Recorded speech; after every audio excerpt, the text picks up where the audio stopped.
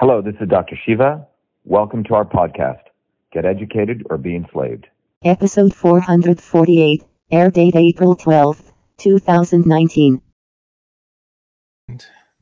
We are live. Thank y'all for joining. Definitely appreciate you. For a special edition of AVO Live, I have a very special guest in the building today. I have Dr. Shiva Ayyadurai in the building. Dr. Shiva, thank you for joining me. Great to be here, Anthony. How are you? Everything's great. You know, this is going to be a good one because I posted it on my page, on my social media platforms. I spoke about it before. People were really excited.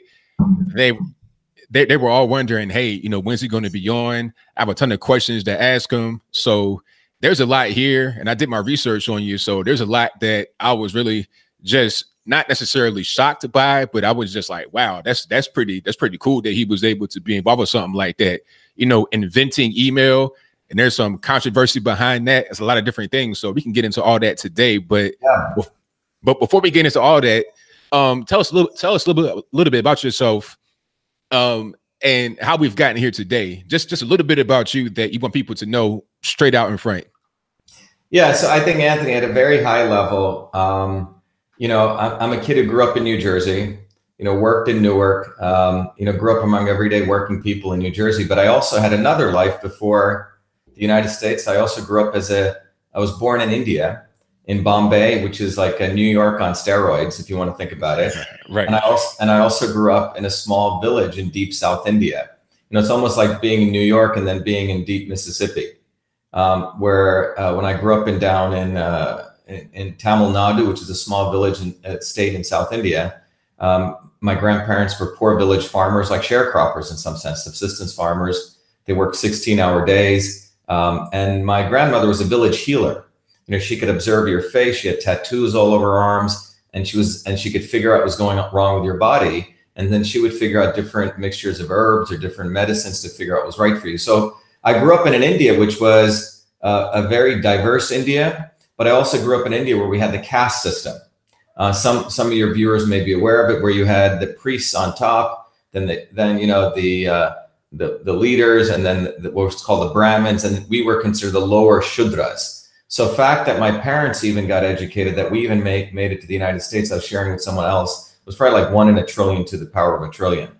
So and I came here in 1970, went through the school systems in New Jersey, and, you know, worked really hard because I valued what this country had to offer. So by the time I was 14, and I'm sure we'll get more into it, I started, I got an opportunity to go to a university education in computer science in a very condensed program, and then started working full-time at Rutgers Medical School in Newark while finishing up some high school courses, made it to MIT, and went in and out of MIT, did 4 different degrees across multiple fields of engineering. My PhD's in biological engineering. I have 3 other degrees from there too. Wow. Started 7 different companies. But I'm fundamentally if you want to talk about it, a scientist, an environmentalist, an author, an entrepreneur, but most importantly, a fighter. That's sort of the background that brought me here today, Anthony. Wow, that's a lot. That's a very good introduction. Very interesting background there. And I want to kind of dig deeper into that because, you know, here people complain about poverty. They say, oh, well, poverty is a reason for this, reason for that. But I would think coming from India, you have a real understanding of what poverty is. How was a poverty in a place like Bombay compared to the United States? Is there any comparison, or do you look at America as totally just a whole different level of success? Well, I think, first of all, it's all relative, right? And I'll give you an interesting story. You know, I went to a couple of years ago, I went to Africa, right, on safari. It's very interesting, right? You're out there and you realize how many ever thousands or hundreds of thousands of years ago we were living out there like animals, if you want to think about it, right? Yeah. We were scratching, we're trying to get leeches off ourselves, fleas, and you see the wildness of where we came from. And it's interesting because you see where we came from and how much we've done, but you also realize that everything we have, you know, home, electricity, lights, we actually can pretty much live with very little when you really want to break it down, because we did live with very little. So I find the extremes pretty extraordinary. So in India, it's a land of extremes. So, in Bombay, you could have in one picture, you could see beggars on the street who have nothing. And then you could see people in like a Mercedes Benz driving around with probably the wealth that probably most Americans don't even have. You see extremes in wealth. So I would say the range of extremes is far more diverse in India. You don't have as much extremes here, but the extremes are probably what's more extraordinary in India. But I think within that, you find that, there's a lot of people, probably more in the United States, who you would call homeless, who have far less material wealth than we have here. And a lot more people here who have access to more things than which the average quote unquote poor person here would consider that they have nothing.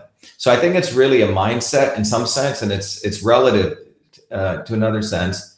But it really makes you think about the human condition and how much we can actually do with little.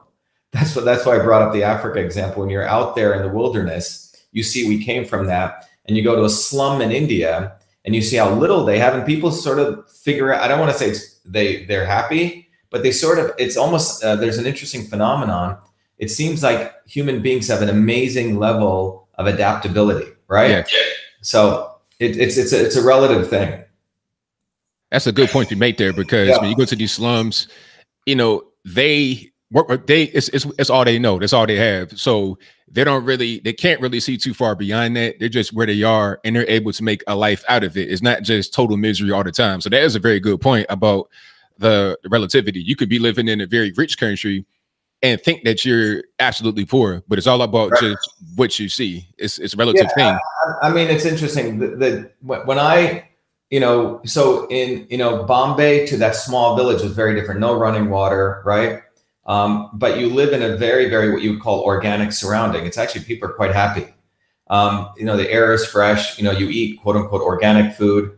But what was interesting was in 1977, when I went back to India, it was after 7 years of being here. To answer your question in particular, that's when I noticed a stark difference between how we lived here and the fact that what I thought was normal was so starkly different.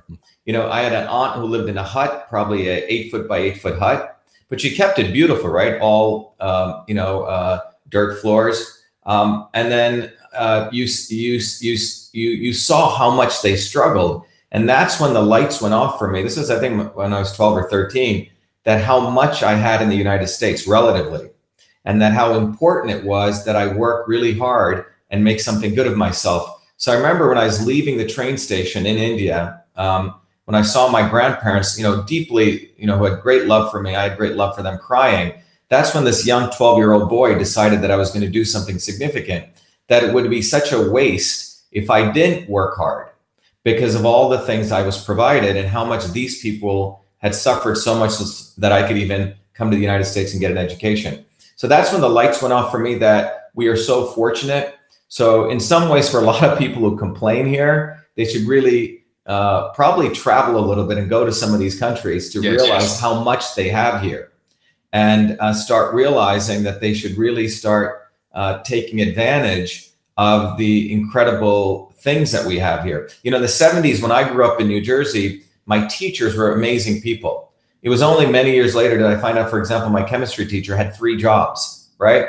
He was a high school chemistry teacher, he was a general contractor, and then he also worked as a carpenter, and he put his 2 kids through medical school. So that was an interesting period in American history before the Department of Education came in, where these teachers really worked hard for the students. And teaching was something they really loved to do, and they had other jobs to support their teaching. So I was very fortunate, man.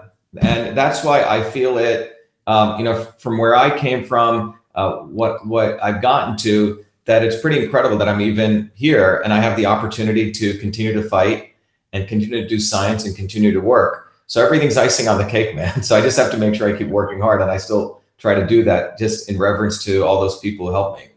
Oh, 100%. Absolutely. Now, you speak about coming to Jersey, growing up there. How old were you when you came from India to the United States? Yeah, I literally left India on December 2nd, 1970 on my 7th birthday. And I landed here 3 days later because we went through London. In those days, it used to take you like 3 days to come here, over layovers and anything. But I came here when I was 7 years old. And, to give you some idea, I was wearing shorts when I came here in December, and I remember it snowing as I got off the stairs off the TWA flight. Oh, wow.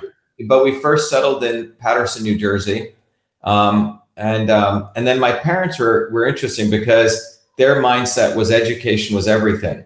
So roughly every 1.5 to 2 years, we kept moving to the better school systems, right? Because you didn't have school choice in those days. So whatever money they earned, they moved to the better school systems. We went from Paterson, which was predominantly African-American, to Clifton, which was sort of a mixed group of working class people, to Parsippany, same thing. And then to Livingston, which was predominantly very wealthy, all Jewish people in my last 3 years, because that was where they had one of the best school systems. So that was my journey through, in New Jersey.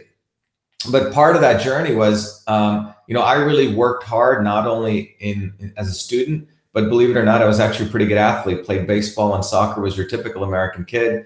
I had a landscaping business when I was young, learned how to paint from immigrant Yugoslavian painters in summers. I was always making money somehow, even as a kid.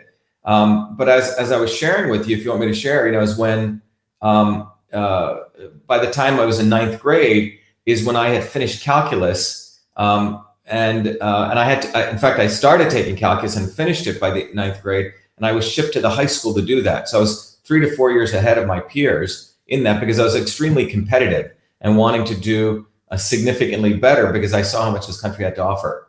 And that's where an important event took place. You asked about the invention of email. If you want, I can talk about it now or at some other point.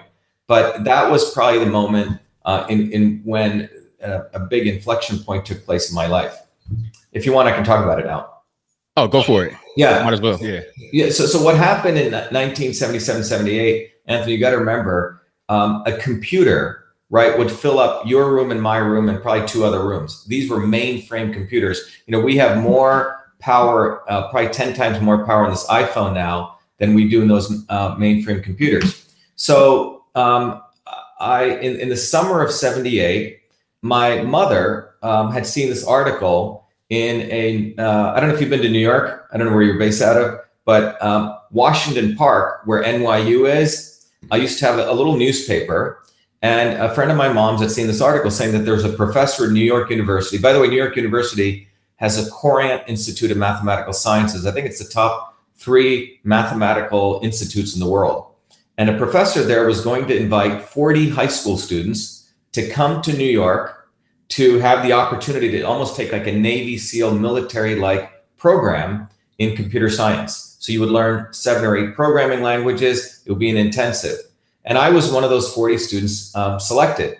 So my dear mom would drop me off at 5 or 6 in the morning at the Newark train station, and I hike into New York. Now you got to remember, this is when you're 14. New York was considered dangerous as you're walking through Washington Park. People want to sell you drugs. It was quite a wild environment.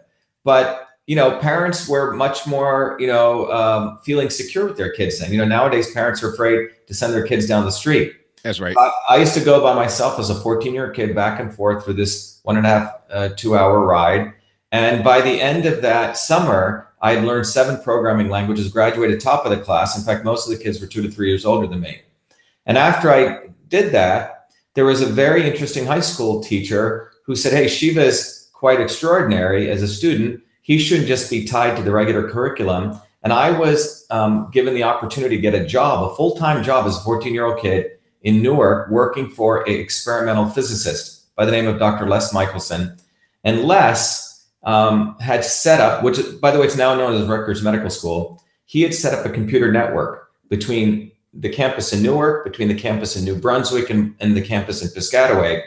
And initially I was doing medical research there using computers to really understand baby sleep patterns, what you would call AI or data analytics. Well, back then you had AI going on? Well, AI is basically AI has been around for a long time. AI is basically using pattern analysis, and we can talk more about it. So I was developing some early algorithms to automatically detect watching the sleep patterns of the baby if it would go into what's called an apnea, where it starts breathing, and you could shake the crib. And I ended up writing a paper on that. But because my programming skills were as good as a professional then, Dr. Michelson gave me a task. I don't know how old you are, Anthony, but anyone over the age of 40 will remember organizations throughout the world had two, in those days, two ways that they communicated, right? One was with the landline phone. You know, you had the phone with the copper lines going everywhere, but there was another thing called the interoffice mail system. And this interoffice mail system was throughout the organization. And it was like the social media before social media, in the sense, the point of contact was a secretary in every doctor's office. And on that secretary's desktop, they had what was called a typewriter.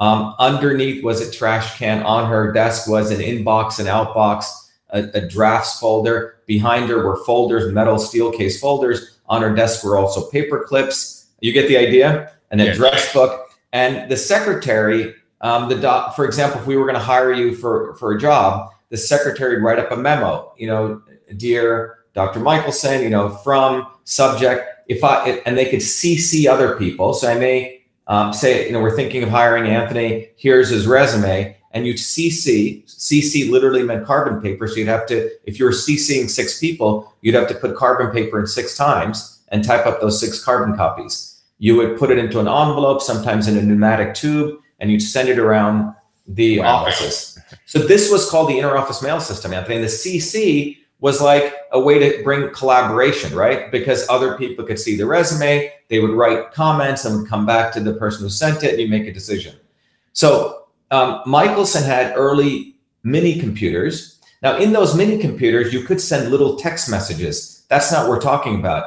We're talking about taking that entire system, Anthony, and converting it to the electronic form. And my customers there weren't the geeks with wearing lab coats. They were everyday women, secretaries, who most of the intelligent, you know, elite scientists thought were incapable of ever using the computer. So my job was to create a system which replicated all those features, you know, on that interoffice mail system, because they weren't going to leave the paper world into the world of the electronic world until it had all those features, inbox, outbox, folders. That's why you see those in all these email systems. And that's what I did, wrote 50,000 lines of code as a 14-year-old kid. And most importantly, I called that system email. And a term had never been used in the English language. And the only reason I called it email was the operating system only allowed 5 characters. And it had to be in uppercase. And I won one. I think there's an award called the Intel Award. In those days, it was called the Westinghouse Science Award, which is like the baby Nobles. I won one of them. And then I came to MIT very fortuitously. I didn't even know about it until 2 weeks before I applied. And when I came to MIT, on the front page of the MIT newspaper, they had acknowledged they highlighted 3 kids out of the 1,041 kids who were coming in who had done something interesting. And one of them was me. And I was pretty, as I mentioned before, brought up to be a very humble kid. And it said, you know, one of the incoming students created this email system. That winter of 81, I was elected student body president, freshman president, and I got invited to the president of MIT's house, who was then the science advisor to Reagan. And he said, Shiva, it's too bad the Supreme Court doesn't recognize patenting. You see, Anthony, no one knew what software was. That's how new it was. Right. So they didn't even consider it a machine that you could patent. But in 1980, which I didn't know about, the copyright laws were changed so you could use copyright to protect software. So Dr. Gray said, you know, you should apply for a copyright. And in those days, there was no internet, PDF, or any of that. I had to write away on paper. I got the copyright forms, had to submit all my code back and forth. And on August 30th, 1982, I was issued the first United States copyright for email, recognizing me as the inventor of email, period. So I created the code, you know, I called it email, and I have the copyright. All right. So there's absolutely no controversy. The issue was I didn't have, you know, legal lawyers like Bill Gates's parents. You know, I didn't have a PR engine like Mark Zuckerberg, right? And the patent laws did not allow you to get royalties from design. Copyright only supports, right, the literal work. So I could make gazillions of dollars onto it. It was only in 1994 did the patent office allow you to patent software. They saw it as a digital machine. And that's, again, the problem. You have politicians who don't understand technology, so they're about 20 years behind, you know, development. But the story is, you know, I went in and out of MIT in 2012. 11, my mom was dying of a horrible disease, and she had meticulously, Anthony, saved all of this paperwork in a beautiful Samsonite suitcase. the computer takes the copyright, all the code. The editor of Time magazine, Doug Aamoth, the only journalist, as I've mentioned many times, the only one actually went through it. Most journalists don't do any more research. And he wrote an incredible article called The Man Who Invented Email, in Time magazine. And then 3 months later, the Smithsonian contacted me and they wanted all my materials to put into the Smithsonian. On February 16, 2012, a big ceremony was held and all my materials were given. And it was a great honor. That night, a young Washington Post reporter wrote an article called The Man Who Invented, or Shiva Ayyadurai honored as the inventor of email. Now, you would think, Anthony, that should be an occasion to celebrate an expression of the American dream. But the day it went into the Smithsonian, Anthony, was like a new skull had been found in Africa that you have to wipe away its history because it reset the origin of email. During those 35 years, I wasn't out there promoting myself, right? While big companies like Raytheon of the military industrial complex had rewritten history, saying a guy with a beard with glasses with a pocket protector would look like a nerd. Was that Ray Tomlinson? Yeah, but Ray Tomlinson didn't come close to inventing email. He did 15 lines of code change to update pre-existing code, and he admits it, 15 minutes of change, so you could attach text to the bottom of a file using the @ symbol to a remote file. That's not email. If anything, that's caveman Reddit. Okay. But in 2000, in 2009, when the crash took place, a lot of missile companies were losing money. They weren't selling missiles, the military companies. So many of them got into the cybersecurity business. So Raytheon, which is right down the street over here, bought a company called BB&N for a song for around 130 million. BB&N for years had said that they invented everything. Okay. They're basically, marketers, so saying they were the inventors of everything. And Raytheon took that brand, they changed their logo to the @ symbol, and they had innovators, right? So Raytheon's entire branding was they were the innovators of the digital world because this gave them the brand equity to get a lot of money for cybersecurity contracts, about $250 million worth. So the day my stuff went into the Smithsonian, which I didn't know, I had basically hit a hornet's nest. Because these guys had branded themselves as the inventors of email. And that's how they got probably lots of government contracts, using that branding. So the important thing here is the people who attacked me. Now you got to understand, before this, I'd been at MIT, was teaching there, was on the front page of MIT for many other things. I've been on the front page of Technology Review for creating a company called EchoMail, which did automatic analysis of starting with Bill Clinton's email for the White House. I grew that to around a $250 million company. When I got my Fulbright Award, I was on the front page. So I was like your model minority, right? But when I said email was not done at MIT, it was done before I came to MIT in Newark, New Jersey, that threw a wrench into this larger narrative of where does innovation come from? And I was no longer willing to be a minority who was supporting MIT's notion of inclusivity and diversity. You see what I'm saying? Because, I fit beautifully for them. But when I said that, it was almost like a public lynching took place. Gizmodo, which is a fake news newspaper, part of Gawker Media, called me an asshole and a dick. Subsequent blog said this curry-stained Indian should be beaten and hanged. Wow. It was wild. It's outright racism, huh? Well, there is racism, but it's not from the poor working class whites. This racism was perpetrated by white liberals. Yes, of course. Who are the real racists. And so the problem is the right doesn't really understand racism, so they try to deny this racism, which is wrong. And the left takes advantage of that vacuum, and they are actually the real racists. And they do it in a much more insidious way. You see, the left, or what I call white liberals, as Malcolm X called them, like to put everything into a box. Okay, in order to be an inventor, you got to be all hunched over. You got to look, you have to have sagging flesh. You got to have a beard. You got to have glass and pocket protector. Ray Tomlinson, he's almost like a casting call. But a good looking Indian guy who lifts weights, who's an athlete, he surely can't be an inventor. And also an Indian guy who talks back, right? We're supposed to shake our heads and sit in the lotus position and meditate. You see, so I don't fit their narratives. It's not, racism is interesting. Racism is actually a bigger part of segregation. How these academics, who sit with their little goatees and glasses and whatever, right? Sit in ivory towers. They try to draw little boxes around people. And I didn't fit their box. You see?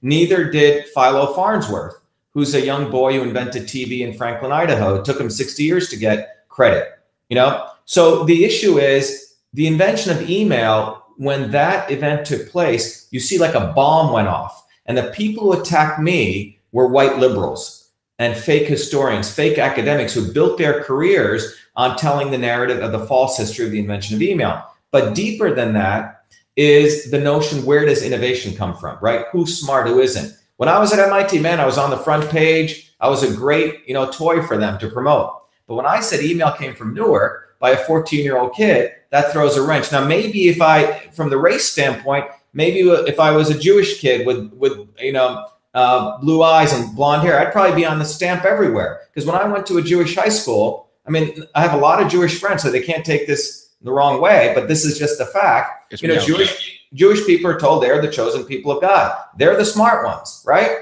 So an Indian kid in Newark, New Jersey at 14 years old doesn't fit that. Had I been a Jewish kid, I would have been like a Mozart, right? Because that fits the narrative. So there's a deeper story, and it's not Jewish or Indian. It's who is creating these stories of who's intelligent, who isn't. And in America, there is a caste system, but it's much more insidious. And the people who create these narratives are academics, the same academics who create climate alarm, the same academics who tell us genetically engineered foods are good, right? That the people in Africa need them. And that's what, we get to the book, that it's what's about. But the invention of email is really not about me. I am the inventor of email. The real issue is, why was there even a controversy? I mean, I wrote the code. I called it email. I have the freaking copyright. You go to Wikipedia, people have destroyed my Wikipedia page. Raytheon hires people, you see, or they have their minions, so you can't even update your page. And people have gone in and tried to give credit to other people. But where's their code? Where's their copyright, right? They didn't call it email. I did all those three things. So the real issue for everyone listening is, why is there even any controversy?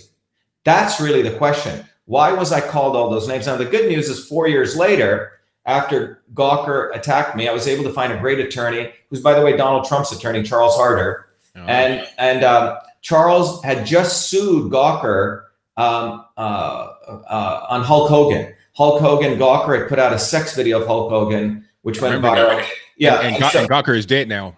Well, so what happened was, when I heard about this, he had sued Gawker. They had won, but Gawker appealed. I was a second lawsuit for $35 million. 30 days after I sued, Gawker claimed bankruptcy. And then the karma of this was, I was appointed the chairman, one of the co-chairmen of the bankruptcy committee, to oversee the sale of Gawker to Univision. So the important thing was, that was pretty karmatic. Yes. All the 3 articles that they wrote were forced to be pulled down. And the white liberals at Gizmodo freak out, and they call me, someone who's attacking free speech, right? The First Amendment is for truthful free speech. You can say whatever you want, but if you say BS, get ready to also be sued for defamation and libel. It doesn't give you a carte blanche to say anything you want. So that's the story about the invention of email. There's no question who invented email. The issue is, why is there any question? Why was there a controversy created? And this is how those in powers work. When things are black and white, they actually create fake science, fake history. Think about Galileo, right? And we'll talk. I mean, here's a guy who had clear evidence, the earth rotates around the sun. But what he did was so heretical, they had to try to destroy him when the evidence and the facts are so black and white. And I think that's where we are right now. The fake news behind fake news is fake science. And I think I'm in a very important position to speak to this and to actually teach people about it. Not only teach people about it, but teach people how we can fight it. Because once you understand the dynamics of this, you can actually figure out how to unravel it and really go at the source of this. We know about fake news, but what is the thing that really backs up fake news? And my point is, it's really the fake science and the fake academia, that really drives us. And we should talk more about it. Oh, definitely. And that's a great time to plug your book here, The Climate of Science. You have a book, and the link is in the description box. Anybody wants to get it, it's right there in the description box. So you understand this whole thing about climate change and alarmism, How do you feel about people like AOC and many others talking about we have 12 years left? If we don't change our carbon emission, if we don't get rid of farting cows and stuff like that, we're going to be dead in 12 years. How do you feel about that whole narrative? And what's the real deal behind climate change, global warming, global cooling, whatever they want to call it today? Yeah, I think the one sentence I can say to understand all of this is follow the money. Okay, follow the money, and the people who are actually going to pay for all of this nonsense, or who are going to be exploited, are everyday working people, the American worker, and that's what people need to understand. So, first of all, before I go into this, let me just make a couple of things clear. First of all, if anyone wants to talk about who's a real environmentalist, that's me. Who's a real scientist, that's me. Who's an entrepreneur, who's also a fighter, you're looking at them. I sort of integrate all of that. So my life has actually been an integration of being a scientist and being an activist. So if you go to Whole Foods, there's a new label called Clean Food, which really integrates organic, non-GMO, bioavailability. I'm the guy who created that. So thousands of products right now. I'm the one who used my scientific research and a technology I built to write 6 scientific papers that expose that there are no safety assessment standards for genetically engineered foods. And I was a guy who took on Monsanto. About a year ago, I was a featured scientist in a film called Poisoning Paradise, produced by Pierce Brosnan, which talks about how the native Hawaiians on the western part of the island of Kauai have been completely devastated by big agrobiotech. Email saves 1.8 million trees per day. So if there's anyone green, you're looking at him. So, and the other aspect of this, Anthony, is what we've done is we've tried to, on any major issue, climate change, cannabis, genetically engineered foods, healthcare, you go down the list, guns, gun control, all of these issues, my positions may sort of get people a little bit uncomfortable because I don't fit the mold. So you can't, some people may think I'm a lefty in some ways, or some people may call me a right winger. And my issue is the left and right paradigm is how the establishment hoodwinks you.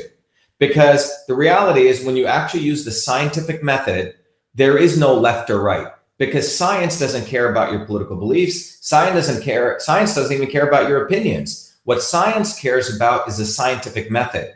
And that's what the Climate of Science book is about. It says, hey, what is the scientific method? Well, the scientific method goes like this. You see an observation in nature, an apple falls from the tree, right? And then we as human beings make a guess. Well, why did that occur?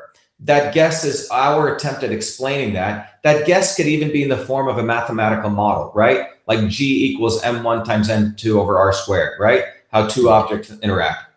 Once we have that guess, then as a scientist, you're supposed to do experiments over and over again. And you're always skeptical. And that's the difference between a scientist and an academic. Academics are trying to be salespeople, or scientists says, let me do that experiment once more. I don't believe it. And as you do more and more experiments, if the results of those experiments match what your models predict, then you get a scientific law, right? Or you get real science. If it doesn't match, as the great Richard Feynman, who won the Nobel Prize in physics for electrodynamics said, or quantum electrodynamics, he said, it doesn't matter how good looking you are, right? How nice you are, the science is just not there. So when you come to climate change isn't even about climate change. It's much more about the hoodwinking that's taking place in science and academia. It's about the ultimate reflection of where we're at in the world right now, because what has happened with climate change? Okay, well, relative to climate change, does the climate change? Of course, right? Everyone says the climate's always changing. That's right. Number two, is CO2 a greenhouse gas? Definitely. Do humans put out CO2? Yes. Do greenhouse gases increase temperature? Yes. See, all those 4 questions are yes, but it's not a yes or no question. So what has happened is the AOC types, the fake scientists, have created yes or no questions. They bounded it. But it's not a yes or no question. The real question is how much? I'll repeat that. The question is how much? How much does CO2 increase temperature, right? And is that amount even negligible, or is it significant? That's really the question. So what they have done, Anthony, to put the science in a nutshell, They have created, look, the climate is a very complex model. I do modeling for a living. I've been doing, most of my scientific work has been, I've created wave propagation models in physics. I run a company which creates complex biological models. So you're looking at someone who understands mathematical modeling and physics and engineering. By the way, there's no field called climate science. It's a bogus field. It does not exist. So I want to clear that up. What happened was when they created this alarmism, they said, we need climate scientists, but there's no climate scientists. The real scientists who understand the climate are physicists, astrophysicists, fluid mechanics guys. This is like a field of engineering and science. So to break in right quick, is there a thing called a climatologist? Is that real? Well, that's the thing that existed, I think, 20 years ago in a very different field, okay? Okay. That's nothing to do with climate science, okay? Gotcha. So what I'm trying to say is, when this whole hoopla occurred, $2 billion got released for impact studies in academia. So suddenly every Tom, Dick, and Harry became a climate scientist because there weren't enough people in the sciences to actually understand the climate. So what is understanding the climate required? Well, first of all, I don't have time to go into the details. If you want me, I can. But here's it. You have the sun and you have the earth. In fact, not only do you have the sun and the earth, but this whole system moves around the Milky Way, right? The sun literally rotates on the Milky Way every 280 million years. This entire cosmic system is involved in a process of heating and cooling the earth, okay? But by and large, one way that they have reduced this is you have the sun, which puts out around 340 watts per meter of what's called radiation, all right? 140 of that bounces off, right? So what do you have left? 200, right? Mm-hmm. That 200 enters the Earth into the atmosphere, into the surface. And then the Earth has to get rid of that 200. And it does through what's called convection, and a complex process that involves the oceans, which are a turbulent fluid, interacting with the atmosphere, which is a turbulent fluid. The equations to understand this are so complex, man, that you can't, it's very hard to do any prediction, frankly. All right? These climate fake scientists have reduced this complexity to two variables: the global mean temperature of the earth and the variation of that temperature. And they have said CO2 is the single demonic variable that affects that. Okay? Right. What they have said is that that every doubling of CO2, which they purport is going to take place in about the next 20 years, every doubling of CO2 will increase the amount of energy that is held in the atmosphere by about 3.7 watts per meter. And that 3.7 watts will increase the temperature by 1 to 3 degrees, okay? Mm-hmm. Without getting into details, they have a very complex model which predicts a whole range of numbers. It's not even one prediction. And in fact, their predictions have not come true, all right? So to explain their way away, they say, well, we forgot to add this variable and this variable could be involved. The bottom line is this, Anthony, their model, their explanation is not matching reality. And if it doesn't, that means the science is not working. It's absurd. But instead of acknowledging that, they have wrapped it around massive amounts of PR, massive amounts of fake news to alarm people. And the issue is why? And why are they alarming people? And why do they not want any scientific discourse on it? Because the scientific method requires discourse and debate, freedom. You know, without freedom, you can't have science.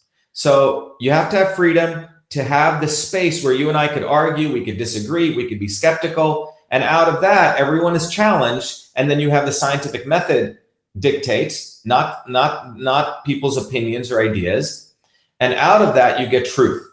So this guy Schumer, along with a guy called Markey, has sponsored a bill in the Senate called Bill S-792, which is saying that any government agency which funds any type of forum or discourse or conference to discuss climate change should be prohibited. Wow. Sounds so a lot. You can't even talk about it at all, huh? Just no discussion, no debate, talking. Nothing. No talking. So how is that different than the Council of Trent that took place in the 16th, 17th century, where they said that you cannot question biblical verses at all? And that's what Galileo did, and that's what was used as a basis. So it's called, in some ways, it's the church of climatology that they've created. But the bottom line is, I mean, I could go into the science of it. There's more and more data saying that the sun actually going around the Milky Way creates 10 to 15 degree variations in temperature. And the cosmic rays that come from supernovas will heat the Earth's temperature from anywhere between 1 to 2 degrees. It has nothing to do with CO2. You see?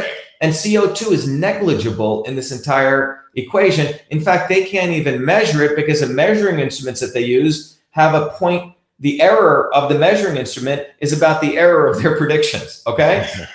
So what they've done is they've done this massive hoopla, which the book talks about, and goes into the details from Al Gore's scamming people. From Al Gore's the worst, ain't he?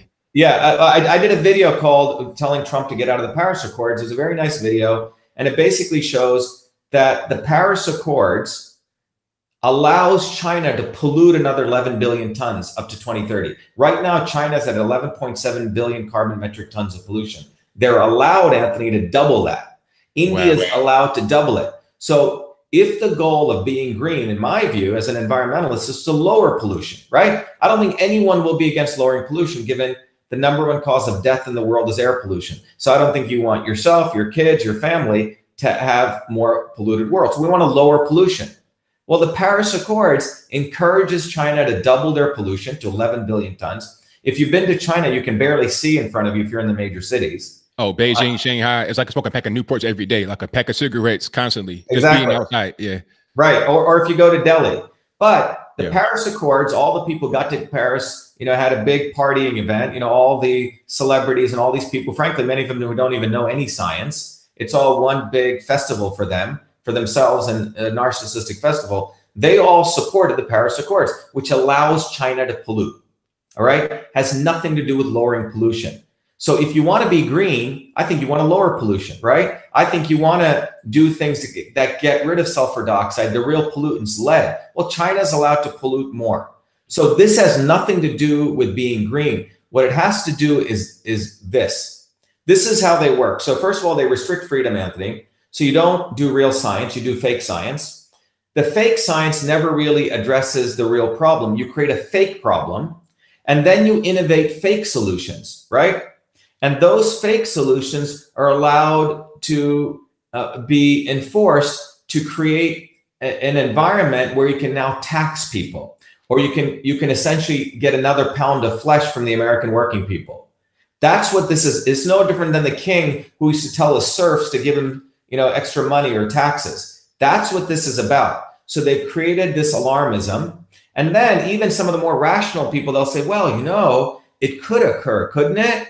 Don't you think we should be maybe precautionary? It's called the precautionary principle, right? So they drive you into that logic or illogic, and they say, well, don't you think we need to put more windmills in or solar cells or this or that, right? It's all money right there. What's that? It's all money right there. A lot of these companies will cash in. It's all money, but at the end of it, it's actually going to increase the cost of energy. And you have to understand, the two most important money-making powerful things in the world are energy and healthcare. So these guys, Al Gore, politicians, people who know little, celebrities, nonprofits, they want to, it's not even, to them, it's about power and control. Because if you can be the gatekeepers of energy and you can be the gatekeepers of the discourse on healthcare, you're going to make a lot of money being the middleman. That's what this is all about. So it's nothing to do with real science, because the real science of this is CO2 has minuscule effects. It does have an effect, but nowhere near other things, as the science shows. Or in fact, they haven't been able to show that CO2 has any significant effects to really raising temperature. So they've created an environment where real science doesn't take place. In fact, real scientists are destroyed if they say anything. There's a professor at MIT called Richard Lindzen. He just retired. He also wrote a letter to Trump saying, do not get involved in the Paris Accords. The entire MIT faculty attacked him. Later, they apologized, he said in private. But Lindzen is one of the world's leading meteorologists. He's a real expert in climate science. William Happer, who Trump just appointed. These guys are serious physicists, not these guys who start little centers who have a degree in anthropology or sociology or biology. Overnight that they're creating centers, they're getting tens of millions of dollars in academic funding. Remember, most academics, unlike scientists, are prostitutes. Prostitutes for government grants. In the 1960s, the Mansfield Amendment was passed. And what the Mansfield Amendment did, Anthony, was, remember, the military up until the 60s had a huge budget. And they would fund science, like basic research. In some ways, it was good because it was such a small piece of their budget. A lot of guys got to do really cool science, and no one even bothered them. But when the Mansfield Amendment was passed during the Vietnam War around that time, it said that no more scientific research would be funded unless it was for weaponry. So all of these scientists had to start relying on the National Science Foundation primarily, which is essentially a very political organization, which means science no more was science. It was dictated by politics. You see, it was dictated by consensus. Science has nothing to do with consensus. It doesn't matter. You don't vote on whether gravity occurs or not. You see what I'm saying? That's right. And so now they've created this word scientific consensus. That's an oxymoron. It has nothing to do with science. The fact that they have to say there's a scientific consensus, 97% agree, doesn't matter. Well, 97% of the priesthood of the Catholic Church believe the sun rotated around the earth. It's irrelevant. I've said the same thing before. People kind of attack me for it, where it's like, look, I mean, there's not a 100% consensus. It's not just set in stone. I mean, these things can change. You know, Pluto at one point was considered a planet. Now it's like a micro object, the asteroid. I'm not really sure what it is now, but things change. Yeah, well, the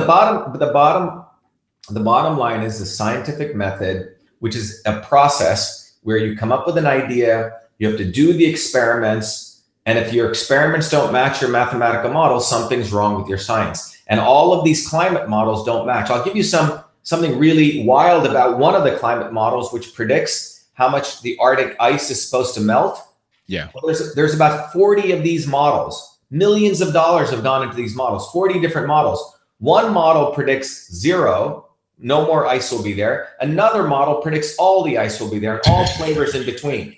That's not science. The definition of evidence is unambiguous predictions, okay? Which means every prediction you do should be the same, okay? For the same conditions. You can't have 100 different possibilities.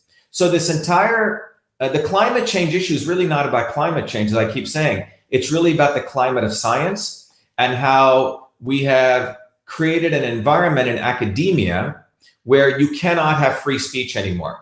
So this is why these same institutions don't want the students to have free speech. You see, the kids who are going to college right now, the millennials or the people who are whatever, the Gen Zs, what's happening to them is they're being indoctrinated. They're being indoctrinated in how to please their professors, how to get A's, never to question them, never to challenge them in class. And the professors, the academics, who I distinguish from real scientists, they're people pleasers. They have to suck up to government grants all day. Yes. So the whole idea of academia is you want to get a job for life. 7 years, you have an opportunity to get tenure. So you're doing everything to suck up. That's what the whole game is, because you have to get published and you have to have other people say your research was good. So everyone is kissing each other. That's what's going on. So that's the kind of educated idiots we're creating now. The good news, though, is this, Anthony, the optimism here is this. You still have scientists like myself and others left, but more importantly, of the everyday American working people. You see working people, a plumber, an electrician, a nurse, a waitress, who has to actually go to work and actually make something or deliver something. They can't live in the world of BS. They have common sense. So when things don't add up to them, they're just going to use their intuition. And to everyday people, the climate change stuff does not add up. That's why 50% of the people don't believe in it. And that's why the elites and the establishment are trying to convince everyone climate change is taking place using their soldiers of these educated idiots who have college degrees, because they frankly don't know science and they're sort of unconscious incompetence. So the book talks about the climate of science using climate change as a stellar example. But then I also talk about genetically engineered foods. You know, gun control. I go down the list. And one of the things that emerges out of this, Anthony, is that you realize that those in power have figured out a very insidious cocktail. They know how to, first of all, create fake science, fake news, but they also bring a social justice issue. They mix this all together. So in all cases, they always have a social justice issue. So if you take genetically engineered foods, they say, man, we got to feed the poor darkies in Africa and the poor darkies in India. Those people with the big stomachs. Look at this kid, running around. He's going to have no food. So Bill Gates and everyone's we got to have. It's like a neo-missionary model. Only the white liberals with their goodies of science can come and save them. And what they've done is they've destroyed the biodiversity of Africa and India. Africa used to have hundreds of different grains. Now they have corn, soy, and a few things, right? They've taken control over their soil, but they've promoted that the world needs genetically engineered foods. And for thousands of years, people have survived without them. You can use crop rotation. The real issue is irrigation and tools and education. Genetically engineered foods, my research has shown, has no safety assessment standards. But you see how they did that. And then in academia, if you say anything against GE foods, genetically engineered foods, you're not going to get tenure. Cornell University, one of the most preeminent agricultural institutes, even if a Nobel Prize scientist goes there and says anything, his career will be destroyed. Same with climate change. Look, I live in a town here where, in the place, there's a lot of academics. A lot of these academics know it's all BS, but they don't say anything because they're afraid that they'll lose grant money. And they can't say anything because it's money involved. It's money involved at that level. So you take cannabis. Look, when it comes to cannabis, there's three issues here. One is your personal rights. In many ways, I'm a libertarian. You can do whatever you want with your body. That's not what I'm talking about. Whether you want to do that or heroin or LSD, I would say you shouldn't do it. I wouldn't do it. But if you want to do it, it's up to you. Then there's a political issue: criminalization, decriminalization, prohibition. And then there's a scientific issue which stands on its own. My research has shown convincingly that the modern cannabis, which is 25% THC, is a deep link between cannabis, violence, and psychosis. Lots of papers have been written on it. No one wants to talk about it because about 15 years ago, George Soros got involved. He funded all the big cannabis lobbies. Oh, I didn't know that. And I don't know if you know, they did this whole thing. Oh my God, poor blacks are being thrown in jail. We got to help them. It has really nothing to do with helping them. And we got to, cannabis can cure every disease, and it can't. What they've done now is created big marijuana. Marlboro just put in $2.1 billion into marijuana. And the cannabis we're not talking about is not the stuff that grew in the Hindu Kush mountains 10,000 years ago, which was 1-to-1 THC to CBD. It's 80 parts THC to 1 part CBD. The modern joint is a delivery engine for THC, which destroys your internal endocannabinoid system. If you're schizophrenic, or if you come from a family of schizophrenic or psychosis, or you're under 20 years old, you shouldn't be doing this stuff. 5 times increase of causing psychosis and schizophrenia. We're not talking about the guy who uses 1 or 2 joints. That's not what we're talking about. We're talking about heavy users who use it regularly. Evidence over evidence, paper over paper is showing that. But the news media doesn't do anything because from Snoop Dogg to Martha Stewart, some people are going to be billionaires and trillionaires out of this. And who's going to suffer is the everyday working people, because healthcare costs are going to go up and a few set of people are going to make a ton of money. So the book really talks about what is happening with academia, how the suppression of freedom is leading to fake science. And when you have fake science, we don't really solve real problems anymore, Anthony. We go solve fake problems. And we get fake inventions. And the fake inventions don't help our health. Now, the way out of this is freedom. You have to fight for freedom. I mean, that's why, separate from being a scientist and all the other cool things I've had the opportunity to do, I've always been fighting, man. You go to MIT. When I was at MIT, I made sure more minorities could come to MIT, more poor blacks, poor whites, women. There's a picture of me burning the South African flag. People may consider me a lefty, okay? Because frankly, I didn't think it was good that the South African people were being butchered there, That's right, yes. And there's a picture of me holding up this a big sign on my PhD graduation, U.S. out of Iraq. So you may call me a lefty for doing that. But the reason I did that was freedom and science are truly connected, because you can't do real science unless you have the atmosphere to really question. And what's happening right now is you're told to shut the hell up if you even question climate change. I went to an event where this Boston University professor with his nice little spectacle glasses and his little, these guys dress a certain way, right? Of course, you could pretty much identify him from a mile away. Yeah, and he's given this talk, to all these 150 people in the library. It's all, these are educated people. And in the middle of his talk, he says, the oceans are getting more acidic. They're all going to be destroyed. I go, wait a minute. I said, what's the pH of the ocean? He goes, what? I go, what's the pH? He goes, I said, basic chemistry, right? I said, the oceans have maximum, their pH is between 7.3 and 8.5. By the way, pH, basic chemistry, anything below 7, 1 to anything below 7 is considered acidic. 7 is neutral, and 7 to 14 is basic. You learned this in chemistry, right? This guy knows it, but he's got a slide with a SpongeBob Bob cartoon saying the oceans are getting more acidic. The oceans are alkaline, they're basic. So he backtracks, but he said that, Anthony, it was a propaganda thing. He was malicious because the word acid means like bad, right? Yes. And he goes, the oceans are getting less basic. I go, well, that's like saying you're going north and you're going less south. I said, you use those words to basically alarm people. So that's what these guys, and he runs a center at BU, probably getting millions of dollars in impact studies. There's $2 billion. You and I could start some nonprofit right now and say, we're going to do how, climate change affects dark people. Okay. We could get money. I've seen an article about that, actually, about how, climate change is being done by whites in America, and it's largely blacks and Hispanics that suffer. I've seen that article on an actual website. That's what I'm saying. So you could write any article about the impact studies. So billions of dollars are out here.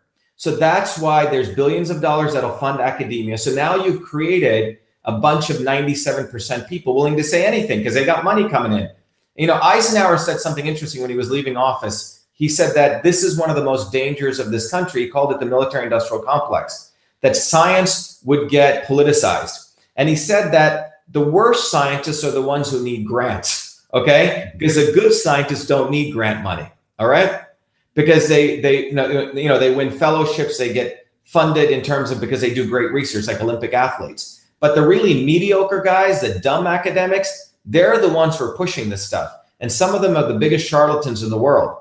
So I think the way out of the good news is everyday working people get this, but it's really, really important that we understand the climate of science, not just climate science, but the climate of science. So you take gun control, for example. I talk about that in the book. How many people die of gun control? Do you know, Anthony? It's about 40,000 people. You know how many people? There's another horrible thing called sepsis. When people get infections inside. Through surgery or something happens. Well, about 40,000 people die of sepsis every year. Guess how much research is funded to figure out why sepsis occurs? Millions, tens of millions of dollars. And over 120,000 papers have been written on sepsis. You know how much research gets funded for gun violence research? Like 0.1%. Less than it, and only 400 papers have come out. And when I look at gun violence, it's not just someone shooting someone, right? There's multiple factors involved here. Do these people have families? Do they have mentors? Are there surveillance systems? Do they have access to a gun? Being one of those issues, there's about 20 different issues. And what we've done is we've reduced everything to a single variable, take away the guns or the Second Amendment. So you have the left and right always fighting like this. And they never look at the multiplicity of issues. So same with climate change, reduce it to one variable. CO2. These guys like to reduce everything to one variable: healthcare, single payer, non-single payer.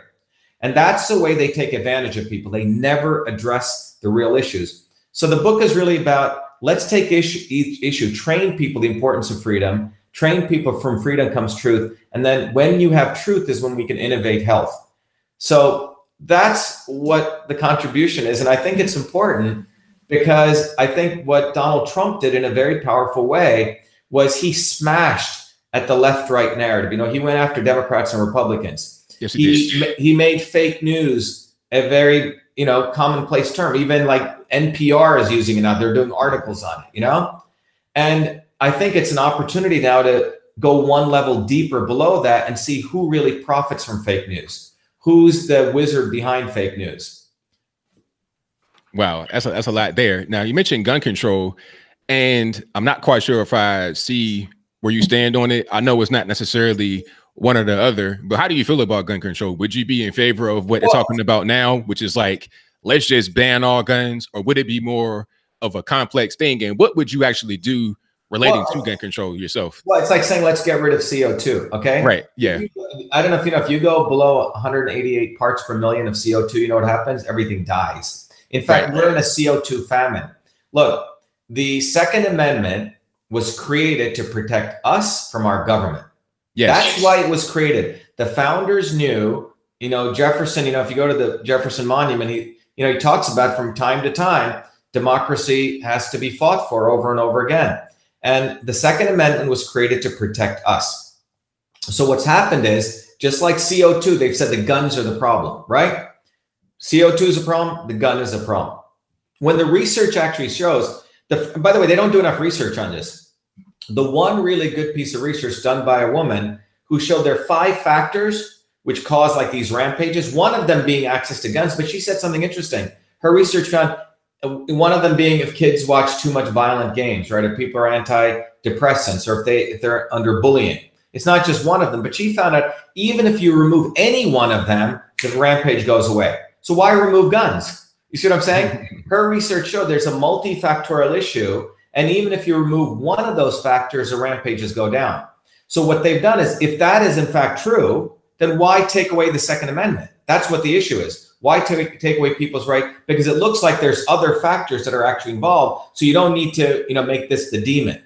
So my point is that, there's a Dickey Amendment that was passed in 1996, which did not allow gun violence research. I say, let's really do the research. But personally, I think the Second Amendment, next to the First Amendment, the freedom of speech, is given teeth by the Second Amendment, And without the Second Amendment, the First Amendment has no real teeth to it. So I don't think we should be taking away people's guns. I think we should go back. Look, when I grew up in the 70s, used to go to a fair, like those fairs, and used to have BB guns. That's but right. They had 22s, man. No one was shooting everyone. We know for a fact when people come off antidepressants, their level of anger goes way up. The research is clearly showing cannabis mixing with other drugs, be it alcohol, 6 times increase in violence among high school kids. All right. We know that there's many, the fact that people don't have the family structure anymore, the fact that when you do have mental health illness, that the surveillance, that people see stuff, but no one says anything. There are many, many different factors here. And the research that I've seen shows that any one of them removed can take it away. So why do you want to take away something that's one of the most important rights of a free democracy, or a democracy to renew itself? Very good answer. Absolutely. Now I'll take a little bit of a pause here, read some of these super chats. Thank you to Chuck My Ad, who says, wow, great guest, ABL. Excited for you. Thank you for that. Liza Jean Williams says, thank you so much, ABL, for this awesome guest. You rock. I appreciate you. Chuck My Ad also says, besides Thomas Massie, any other, is he kind of like not written properly, any other like him in government? I guess you probably answered that if you want to a little bit later. Yeah, Tom Massie. Actually, Tom went to MIT. He's a good guy. I like Rand Paul, a lot. I think Rand Paul thinks logically. He and Massie actually supported Trump's withdrawal from Syria, while the deep state, wanted him to stay there. But look, it really comes down. I think the comment that the viewer just said comes down to what people want. What we've done is, I consider, if I want to take the Muhammad Ali route, I could say I'm a super genius. Okay. And I say that with some level of humility in this sense, Anthony, that the establishment wants to give people dopes and puppets that they can manipulate. They don't want intelligent people like me and fighters fighting for them. That's why, when I ran against Elizabeth Warren, we ran as a Republican. The local Republican Party is basically the left nut of the Democratic Party. They're one. And I'll talk more about that. There is no Republican Party in Massachusetts. If people want to understand the center of the center of the center of the deep state, you only need to look at Massachusetts. It's the alpha and the omega of the deep state. This is where they innovate all their insidious work. So when I ran as a Republican, man, they should have embraced me. Here I am, man. I'm like the epitome of meritocracy, am I not? But they had a dope, a guy called Dirty Deal, who we exposed, who faked a Photoshop picture with Trump. Okay? The guy was a Democrat for years. And that's who Charlie Baker, the governor, who claims he's a Republican, who hates Trump, had anointed to run against Warren. So when I realized that, I ran as an independent. And the last time an independent ran, Anthony, ever for the U.S. Senate was about 20 years ago. He was allowed on the debate stage, a white guy, okay? Nothing to get, not white or black, but it was interesting. He was allowed on.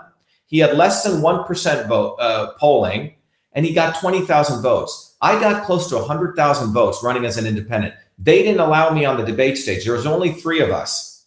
It was unbelievable because the system, left and right, Republican and Democrat, do not want fighters, real people representing the electorate. They don't want everyday working people like myself. They don't want people who actually do science representing them. Had I been on that debate stage, I would have easily gotten 500,000 votes. And it was because of us why we destroyed Warren. We had fake Indian, real Indian signs everywhere, Anthony. I don't know if you saw them. It says only the real Indian can defeat the fake Indian. I have seen that, yes. Man, it was an awesome campaign.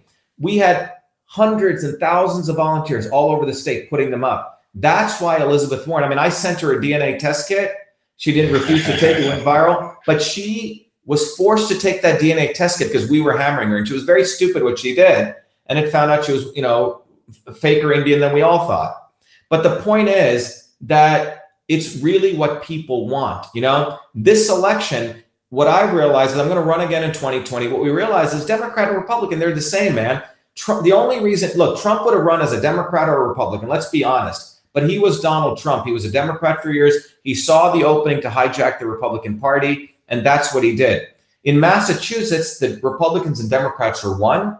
So my thought, and I've been polling people, is I may run as a Democrat, go right into the heart of the beast, and primary the current guy, Markey, who is AOC sponsor on the Green New Deal. Okay? Oh, wow. Okay. Because it doesn't matter, right? You realize you wake up one day and say, wait a minute, why am I giving all this allegiance to the Republican Party when they didn't even want to take the immigrant, the minority who worked hard, who's an entrepreneur, started 7 companies and made tens of millions of dollars. I'm like the perfect Republican candidate, but they're more into their own, crony capitalism, their crony politics. So why not go right into the belly of the beast and expose the real deep state, which is the Democratic Party, which wants to make people dumb, dependent, and disarmed. That's what that organization's all about. So that's what we're thinking is strategically. I mean, it makes sense because you have David Clark up there in, Minnesota. He was a Democrat for a long time, but he was clearly a conservative. Yeah, it doesn't matter. Yeah, it's irrelevant. John F. Kennedy was your classical liberal and your conservative. I mean, he would be a Trumper right now, by all means. There's a lot of what they call blue dog Democrats, JFK Democrats, who voted for Trump in Massachusetts. So my view is it goes back to this value system of, do you believe in truth? Do you believe in hard work? Do you believe that, working hard and learning skills is a good thing? Do you believe that freedom should overcome slavery? It comes down to these very fundamental values versus the fake nonsense that's being promoted by the educated elite, right? And Massachusetts is the epitome of that, right? So it's, Malcolm X is one of my heroes. He called it the northern white wolves. He said, look, in the South, people are pretty straightforward, but the northern white liberals, they're the most dangerous ones because they act like they want to help you. Meanwhile, they actually want to destroy you. Oh, absolutely. I mean, I'm down here in the South. I'm in Tennessee right now. I'm in Chattanooga, probably about an hour and a half from Atlanta in Chattanooga, Tennessee. And it's all good down here. Everybody I meet's been pretty nice. It doesn't really matter, white, black, or whatever. But when I was in New York City, I was in LaGuardia Airport with my MAGA hat on. I was getting some of the craziest stares from a lot of white liberals. I didn't know what was going on. I just came from Chattanooga and everybody was so nice and kind. All of a sudden I'm up here and I'm getting just 1,000-mile stares, like staring into my soul. I'm like, oh, okay, I get it. I'm a black guy with a MAGA hat on and the white liberals don't like it. So you're correct. Up there, it's a whole different ball game, most certainly. But my question to you would be, would you stay in Massachusetts or would you move somewhere else? A lot of us are leaving the North, going to Texas and Georgia. Would you stay there or go elsewhere? Well, you know, it's an interesting. I just read this article that came out, said that Massachusetts is the top 5 or 6 states where the most people are leaving. Yeah. And I think the top 10 states, I think 8 of the 10 are in the East Coast. It's an interesting thing, man. You know, I guess I like challenges, Anthony. You know, I feel like that Massachusetts is the belly of the beast. It really, really is. Think about it. You have Harvard University here. In a 1 mile radius of Harvard and MIT, Facebook is there, Google is there, Monsanto is there, Big Pharma is there. You can literally see all of them. So, and I've been part of this since 1981, since I came to MIT. I know all their weaknesses. So my view is if we can, our campaign, we're very proud of it. We ran, we destroyed a lot of these narratives that people held, right? Boston Free Speech Rally, you may know this took place on August 19, 2017. I was invited with a bunch of other speakers to speak at the Boston Common, which is a place where, you know, Frederick Douglass has spoken, right? So literally 3 days before that rally took place, Charlottesville occurred. The mayor of Boston, a Democrat, and the fake Republican, Charlie Baker, all got together and they held this huge press conference because, you know, a variety of people were going to speak on August 19th here. Joe Biggs, myself, green people. I mean, it was a full spectrum of people on the left and the right.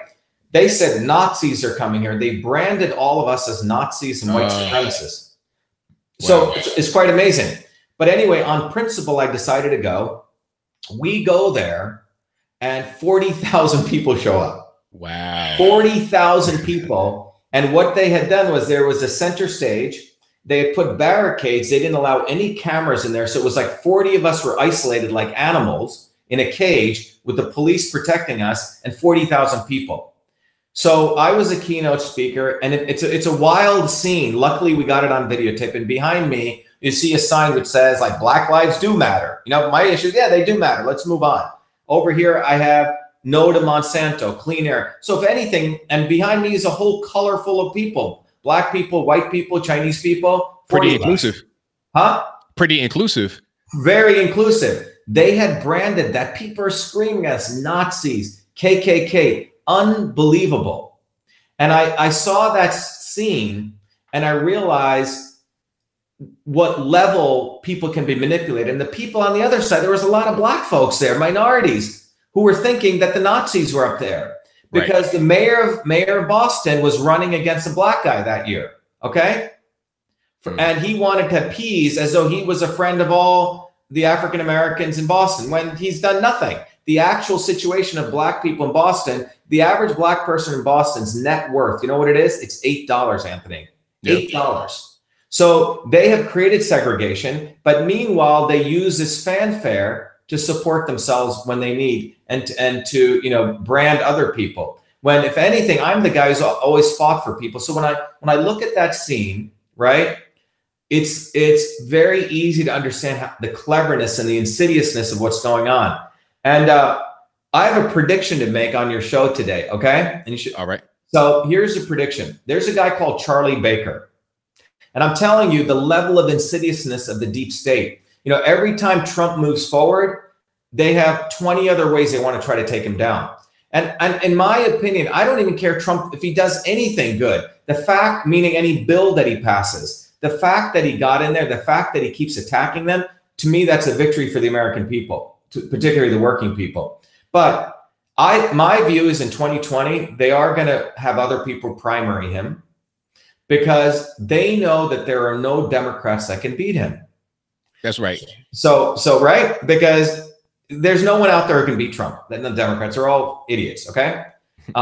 So therefore, my theory is they're going to have somebody run against Trump in a primary and try to oust him in the primary. And I think one of those people that we should watch out for is the governor of Massachusetts, Charlie Baker. Okay. He's been promoting himself, if you look, as the best governor in the nation, right? And at a St. Patrick's Day thing, he said, you know, I'm only 1/1000th Republican, referring to Warren. He gets a lot of Democrats voting for him in this state. He supports the whole climate change nonsense. He's very clever under the R logo. You see what I'm saying? Yes. And he's the only, if you look consistently, he's been attacking Trump over and over and over again, unafraid of attacking Trump. So my view is that the deep state may run a guy like him, and he may make an announcement in June to go against Trump. And I believe that the Democrats and Republicans in the primary will get behind him. And that's what we should watch out for. That's my prediction, because there's no Democrat that can beat Trump. So I think they're going to play an insidious game and try to primary him out using some guy like a Charlie Baker. I think that could happen, but I think that Trump is pretty much solidified himself for 2020 because it's a popular kind of thing to be a Trump supporter nowadays. Yeah, he's got a lot of people on his side, so I'm not really sure that anybody could do anything. But you're correct. I think that both the left and the right don't want him in there. They're going to try to primary him because it can't get anybody on the left. They're trying to get people like Kamala Harris, Cory Booker. Not really going to work. These people have their message doesn't carry. So I think, you know, and believe it or not, this guy Baker's out there, a Republican. I haven't seen any other, you know, why doesn't a full Mueller report get released? Okay. Yeah. Meanwhile, his son molested a woman on the airplane in Boston, full view, and it's completely hidden away, right? Maybe they should put that report out. But maybe so.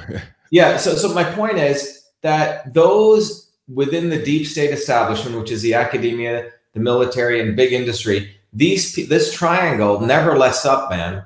That it's not something that, you know, every victory forward, you always have to watch out you don't fall 2 steps back. Oh, absolutely. Now, as far as what you do right now for a living, there's been a lot of time since, you know, the email and everything that you've been doing. What have you been doing recently for a living?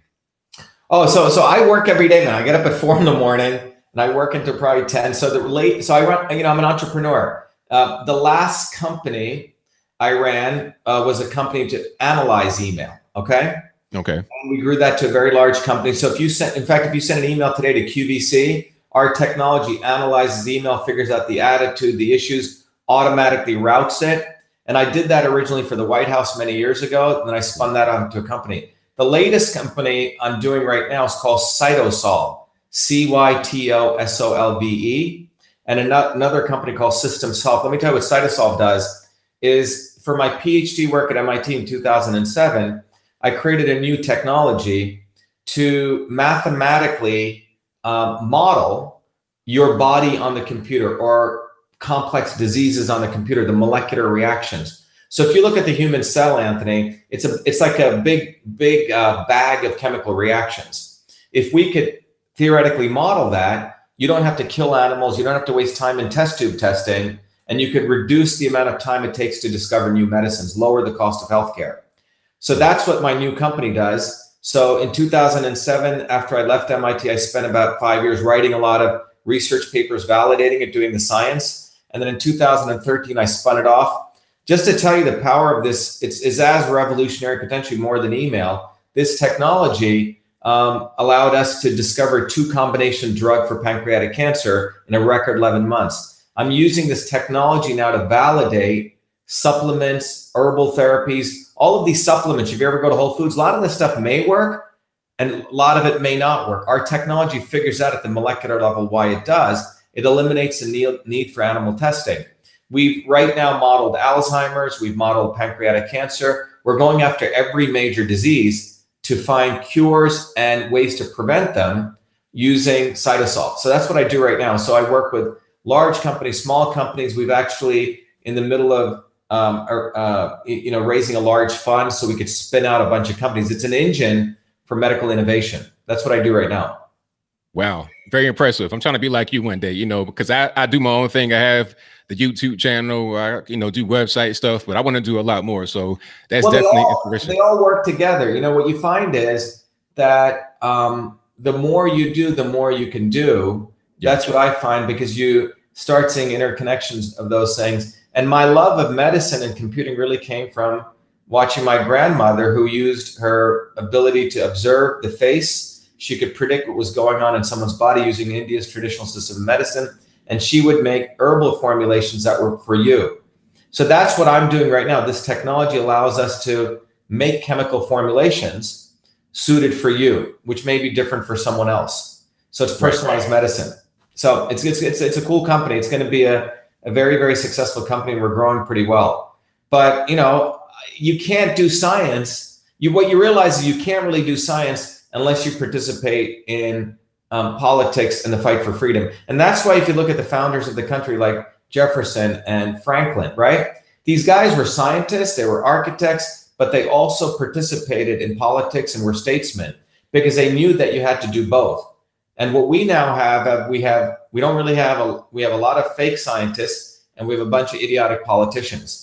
And that's why I think our running and people like me, I think 2020 is the last time I'm going to do this. So anyone who's listening, you should get your butt out there and support us because, winning in Massachusetts could be a very, very powerful, movement in many ways for other people, other everyday people, other people actually do things to get involved, not only for billionaires and people supported by billionaires. Oh, absolutely. And you spoke about medicine. A question in the chat. What do you think about Deepak Chopra? So I know Deepak quite well. So I'll give you so many years ago, I created, the other thing I did was when I went back to India for my research in 2007, I figured out a way to integrate Ayurveda and yoga. And the problem what Deepak Chopra did was he was backed by a guy called Maharishi Mahesh Yogi, who really brought meditation from India here. Now, Deepak was actually a follower of his, and then Maharishi used Deepak as his front man. And I think Deepak and Maharishi had a falling out. Deepak wanted to do Indian medicine in the United States, bring that here, but he really couldn't explain it well. So he went off to the guru world, started doing spiritual stuff, and Deepak did his own shtick there. When I met Deepak, he really loved the stuff that we'd done. And we started teaching my course at his center. In fact, more people started coming to our course than his. But, so my view with Deepak Chopra is he's more of a guru spiritual type, much less of a guy who really does real scientific work. Got you. Now, he's not quite like Kumade, right? Not quite that level. Have you seen that movie, that documentary about him? No, I haven't. Which one is that? Oh, Kumade, you got to see that. My girl put me onto it. It was about a guy that was, I think he was born in India, raised in America, and he was a fake yogi. Oh, okay. Yeah, it was like a whole documentary, and they followed him. So you got to understand. So when here's the thing. What Deepak is good at is Deepak is good at understanding his audience. Okay. Yeah. And he's able to simplify stuff. He doesn't do the real science of India, Yeah. One thing, when the email controversy was going place, right? That's around when I met Deepak. Deepak had heard of me. One thing when I explained what was going on, he said, wow, you did invent email. And he did give me the opportunity to present it, and that was at a time when no one was giving me the opportunity. So I applaud him for doing that. It was at a room for around probably about 50 or 60 of these major celebrities. Half of the room got up, and gave a standing ovation. And about 20% of those people were crying at the end of it. But what I'm trying to say is, I think Deepak had gone through his own journey, as a person from India coming here. So he understood some of those things. But, on the science side, Deepak, I don't think has met the level of standard I'd support. He's more of a guru. Gotcha. Absolutely. Yeah. Now I got a few more super chats here, so I'm gonna read those off. Give you a little bit of a break because you've been dropping a whole lot of knowledge, and I really appreciate you coming on. Definitely an excellent interview. Let me see. Noble McGraw says America has hope with these two. Thank you for that. Fred the Felon says this guy has big balls. I love him. Thank you for that. G. Carjala says, namaste. Thanks for being here tonight, Dr. Ayadurai. Thank you for your super chat. Fred the Felon also says, no need for research. Keep it the way it is as relates to Second Amendment. Chadcast says, can people pre-order The Climate of Science? It's already out, isn't it? Yeah, people can pre-order it online. It's going to be out very soon, but we're giving a discount to people if they pre-order, particularly through your show today. It's just to support people. Anyway, one of the things in the Climate of Science is we also talk about the Green New Deal there and what it's really all about. You know, one of the most important things, Anthony, is, you know, freedom. And right now, you know, for example, people are using chat, people use email, right? We use all these different mediums for communicating. In an earlier book that I wrote called The Future of Email, one of the things I brought up was when we all signed up for free email, remember we all got on Hotmail, Google, Yahoo, all these things. A lot of people don't understand we gave up our freedom. And it's a very interesting thing because we talk about the Second Amendment, but remember the First Amendment is equally or more powerful, right? Because it's the ability to have free speech and the right to assembly. In the First Amendment, a lot of people are unaware, but the United States Postal Service was created as an institution to protect the First Amendment. Meaning when the Postal Service was created, it was at a time when we didn't have chat, right? We didn't have Facebook, we didn't have YouTube, we didn't have cell phones, right? What we had was a physical letter. And Franklin, who was the founder of the Postal Service, was a visionary. The idea was that I should be able to send you a letter. You should be able to send me a letter for a low cost. That means every American could communicate and no one could interfere with that communication, Anthony. And if someone did, 20-year sentence in prison, okay? It's pretty powerful. The Postal Service has that. And if you think about it, man, the Postal Service is pretty amazing. They send letters and they make it there, right? That's right. They're so reliable that Amazon needs them, okay? But the important thing is when email came, I met with the Postal Service in 1997 because I was running this other email company for analyzing, doing AI with email. And I met with them. I said, you know, you guys should offer a public email service because Hotmail and Yahoo are creating a dangerous situation. Because all of their emails, whether you know it or not, if you read their privacy statement, they own your emails, right? They can read them. You don't own your emails when you sign up for free email. So my view is a postal service should offer a public email service, which would be protected by the same laws of the Postal Service, which means if anyone intervened, 20-year sentence in prison, right?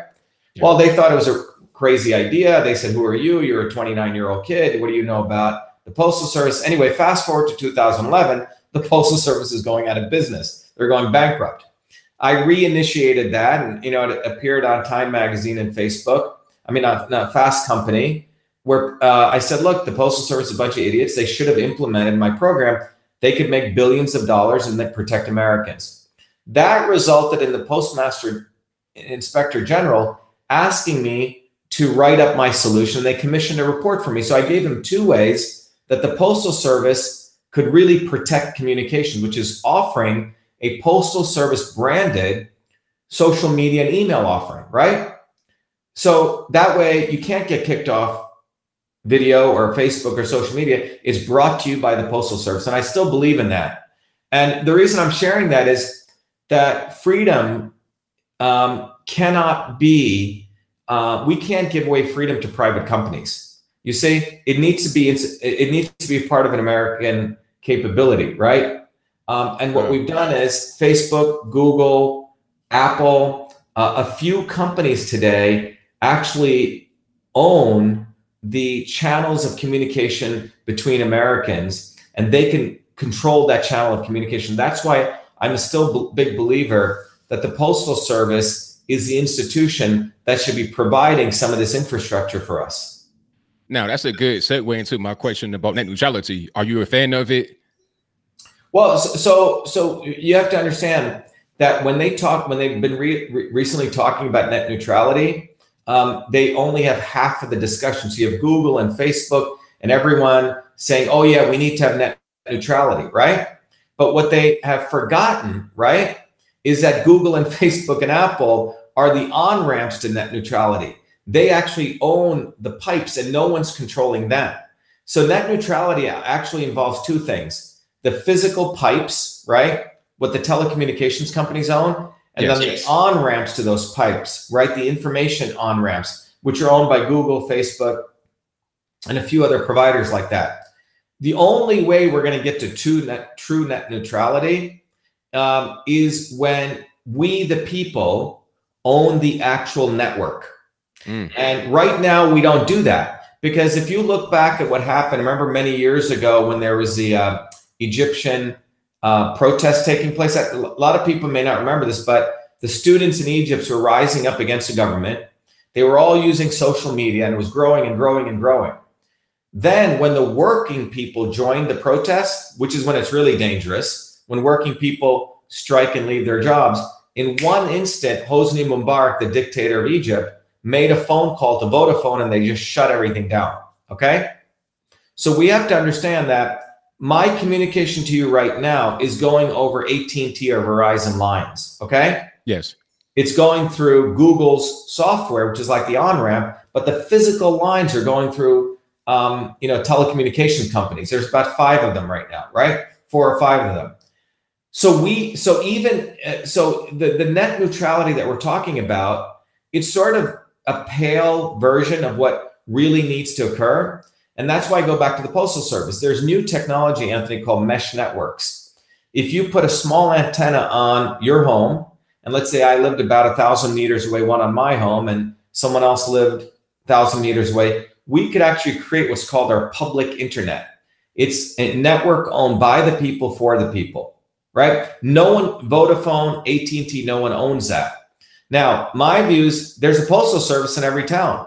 They have the ability to put one of these antennas up and create a public mesh network. And that's what really needs to be done. If we want to have true net neutrality, is to create that mesh network. Without that, it's really not net neutrality, man. So it's like these left and right guys are fighting over, frankly, nothing in my opinion. If you want true net neutrality, we have to own the network. And the Postal Service, look, if you want to go private, you want to use Facebook, Google, go do it. But right now, we don't really have any more freedom left anymore because we don't actually own the communication networks. Any one of us can be shut off. So in the mesh network situation, would it be owned by the federal government, local government, or by individual people? No, it would be. So it's an interesting thing, right? Because if the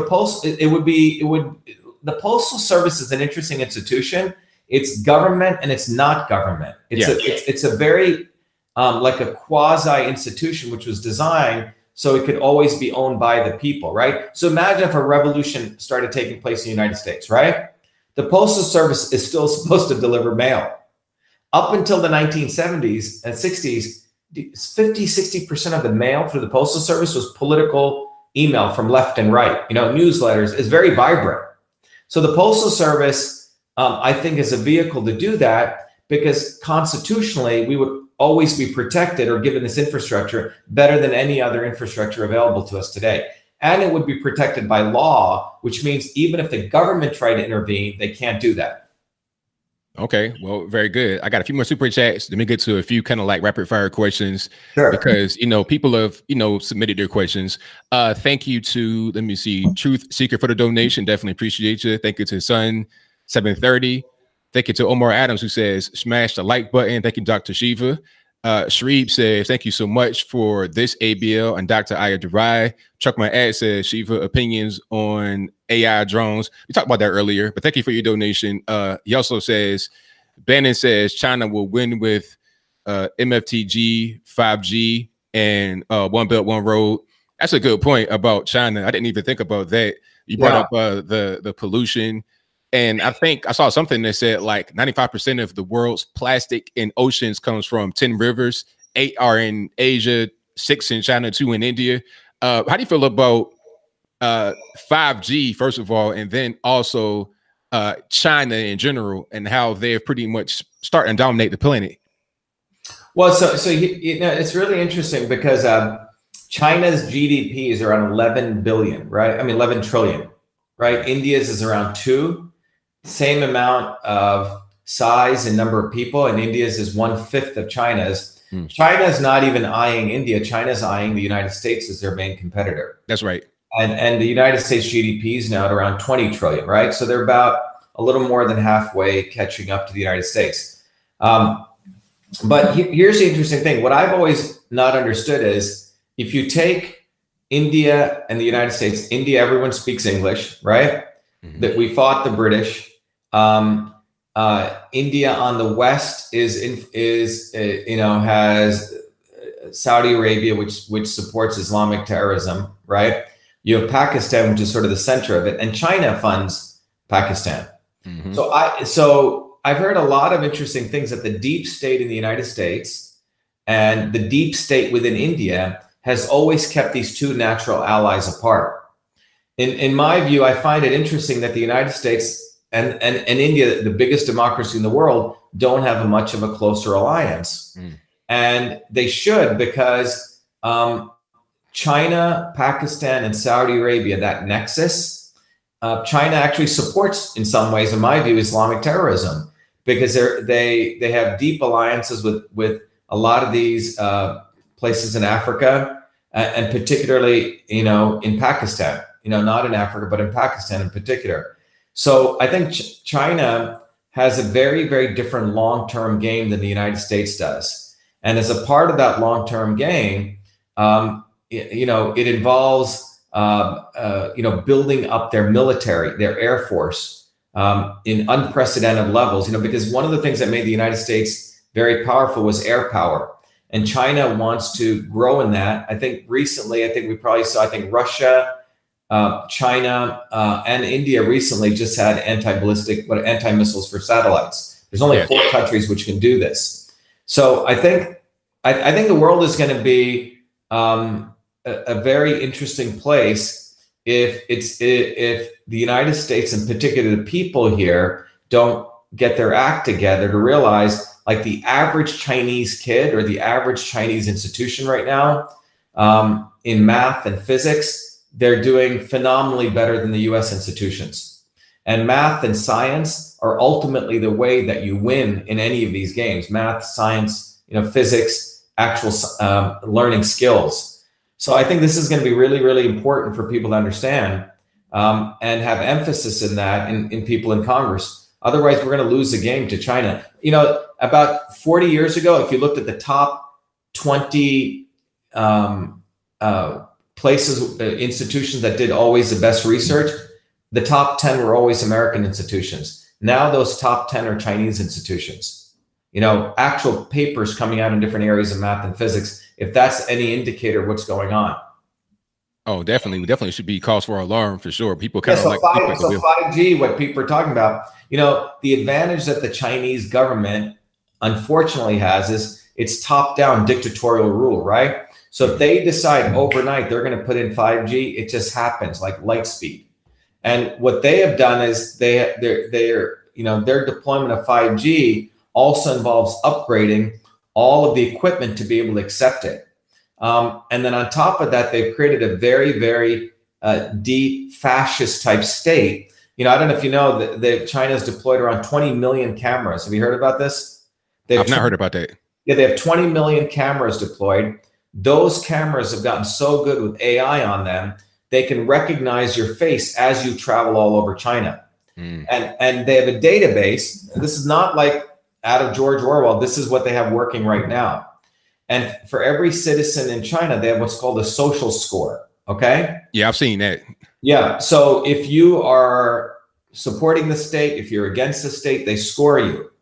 And so based on that score, you are allowed to travel to certain locations or not allowed to travel.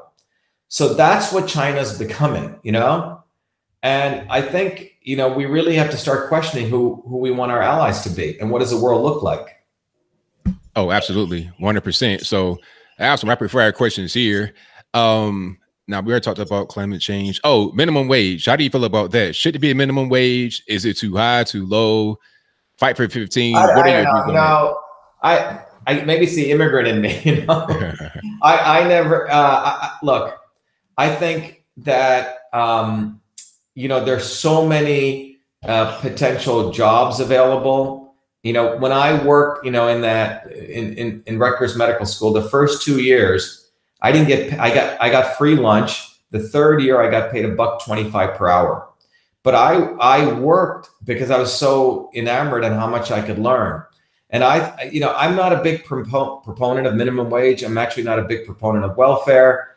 What I'm a proponent of is recognizing that you have to actually work, and this country has incredible opportunities. I think it comes back to the earlier part of our conversation. People have no idea how in many ways, how good they have it here in terms of how you can pull yourself up. How many things, look, in 1978, we didn't have cell phones and we didn't have the internet. You could learn so much stuff today.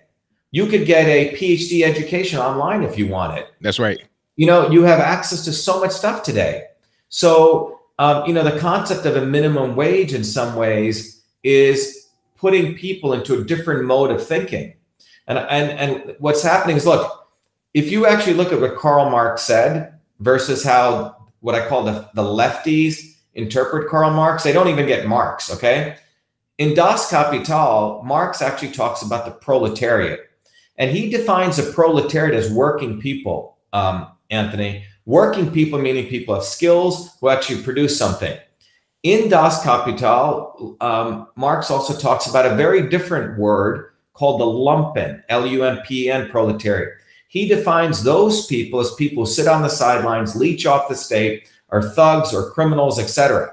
And what's happened is this groups like AOC's group, the DSA, and the fake lefties who try to act as though that they're radicals for the working people, they're not even supporting the proletariat or the working people. You know who they're supporting? The lumpen proletariat. Marx would be spinning in his grave if he saw even what they were talking about. And Marx was also against distribution of wealth. Okay, he said it's not about distribution, it's about owning the means of production, which is very different. Yes. In fact, in Marx's time in London, there was a group of people who wanted to give this UBI, like this idiot Andrew Young wants to do. It's basically it's even a more sophisticated way of enslaving people. And Marx said that's a dumb idea, because what does is that actually enslaves people. So the real goal, if you want to really think about it, working people should own the means of production. That's very different than giving people out free food or just free stuff. Now, I'm not saying if someone's dying on the street, you don't help them, right? Yeah, much different. That's not what I'm talking about. I'm talking about able-bodied people who have the ability to work. There they are hanging out all day, whatever, shooting up, having fun, being irresponsible, doing whatever they want. And us as a society supporting that. And there are people who scam the system like that all day long. And I don't think that's America. And that's not what this country was built on. So, philosophically, I think that you have to create a very entrepreneurial environment. When I worked for Dr. Michelson, I was so happy to work for him. I learned as much as I could, right? So I think it all comes down to what kind of philosophy do you want to create, Do you want to create a vibrant thing where you support those people who are go-getters, want to work hard? Or do you want to create an environment where you create entitlements and people who think that they can get everything they want without doing anything, And I think I support the former, because I think it creates better people. I think it creates stronger people. I come back to the fact that we made it out of the jungles, man. Absolutely, 100%. And there's no reason to keep going back, trying to, go down to a lower level. You want to keep advancing in life. That should be the goal of everybody on planet Earth. I think it's about setting a goal. You work hard. It takes discipline. And this country offers more opportunities still today than any other country on the planet. Oh, absolutely. And then based upon your answer to that question, I think I know where you stand on affirmative action, but I'm not quite sure. So where do you stand on that? So look, affirmative action is a very, very interesting thing, because, before Martin Luther King got involved, and he gets a lot of credit for the civil rights movement, which I don't think Malcolm X gets anywhere, enough. But in my view, this, there was the history of slavery in this country. There was a movement, the civil rights movement, and the civil rights movement was hijacked ultimately by white liberals. Okay. Yeah, correct. And instead of addressing the real issues in inner cities, which needed infrastructure, which needed better school systems, which needed like VOTEC schools, they never addressed that issue. Instead, they threw a Band-Aid solution, which was called affirmative action. So a lot of people fought on the streets for civil rights. And so in many ways, they got a Band-Aid solution, which was affirmative action. So to the extent that that was something that came from a lot of hard-fought people's names who fought for it, I defend it to that extent. You know, from what I'm saying is I don't think it should be attacked, but what I'm saying is it wasn't the real solution, Anthony. The real solution would have been to build infrastructure in inner cities, right? And without ever putting out the money to do that, or without having the gumption to do that, we decided to defray the problem to affirmative action, which wasn't really the solution, right? Like when I was at MIT in '81, a lot of the students I'll give you MIT as a case in point. In 1966 or 68, there were only 2 Black people at MIT, okay? Mm-hmm. One of them was a woman called Shirley Jackson. She was getting her PhD, and she threw down her dissertation, and she lectured all these professors. What a disgrace it was that there was only 2 Black students at MIT. Subsequently, you know, somewhere after that, about 10 or 15 Black students were allowed to come to MIT, many from the inner cities, most of them from the inner cities. Those 10 students took over the faculty club at MIT. And they said, you know what, you let us in here, but we're never going to be able to make it because our inner city school systems are so bad, we're probably going to fail in calculus and basic physics in freshman year, right? Because they were set up to fail. Correct. So those institutions set up tutoring programs, you know, to catch up on what their high schools didn't offer. So minority students would come in the summer before MIT. I used to be a teacher in one of the programs. We would teach people physics and calculus, fill in the gap because their high schools were so bad they didn't teach them that. And so when I came to MIT in '81, a lot of my close friends, you know, were from inner city high schools, and about 50% of them would make it. All right, because they didn't have the infrastructure. And MIT, so in many ways, affirmative action was a setup to say that they did something and to watch minorities fail. You see?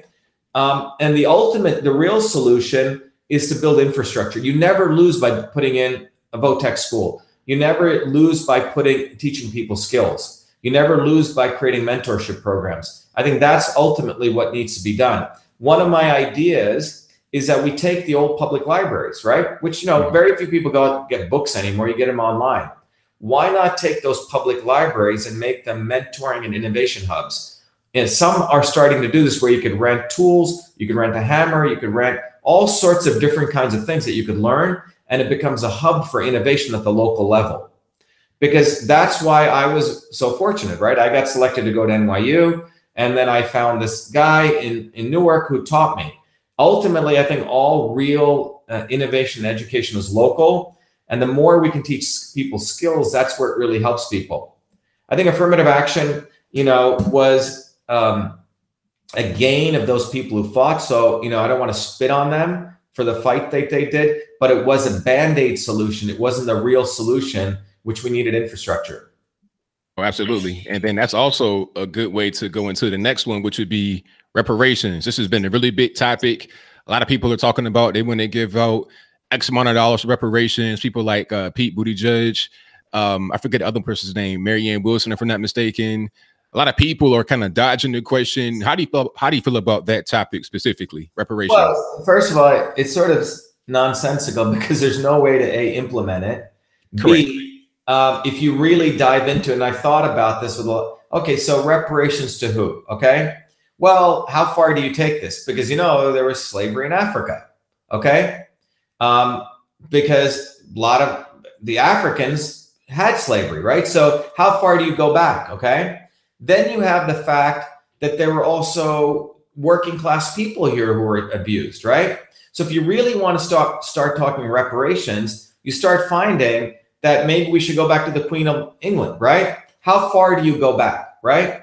Who do you? So the issue is when you really start looking at reparations, it's what is the intent of this, right?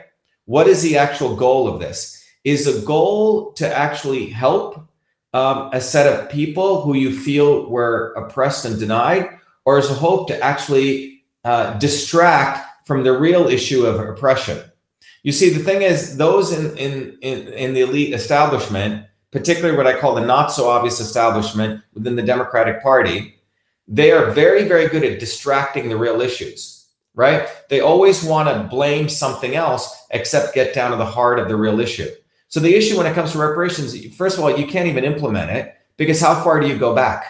And then who do you give it to as well? Because a lot of us are mixed. I mean, how far do you go back? Yeah. Because but the real issue comes down to who is really oppressing who. You see what I'm saying? So if you want to talk about reparations, let's talk about all these politicians who are in Congress, right? Let's talk about all the lobbyists, right? These are the people who make money every day screwing people over. And if you want to talk about reparations, let's talk about right now. We need to have reparations of those people who oppress people every day, who take advantage of people every day. Let's talk about, the big tobacco companies, right? Let's talk about big pharma. Let's talk about big insurance. Let's talk about big healthcare. These are the people who need to pay reparations to the everyday American people who they tax, who they exploit, who they profit from. We don't need to go back 400 years. We can talk about right now. But they don't want to talk about that. You see?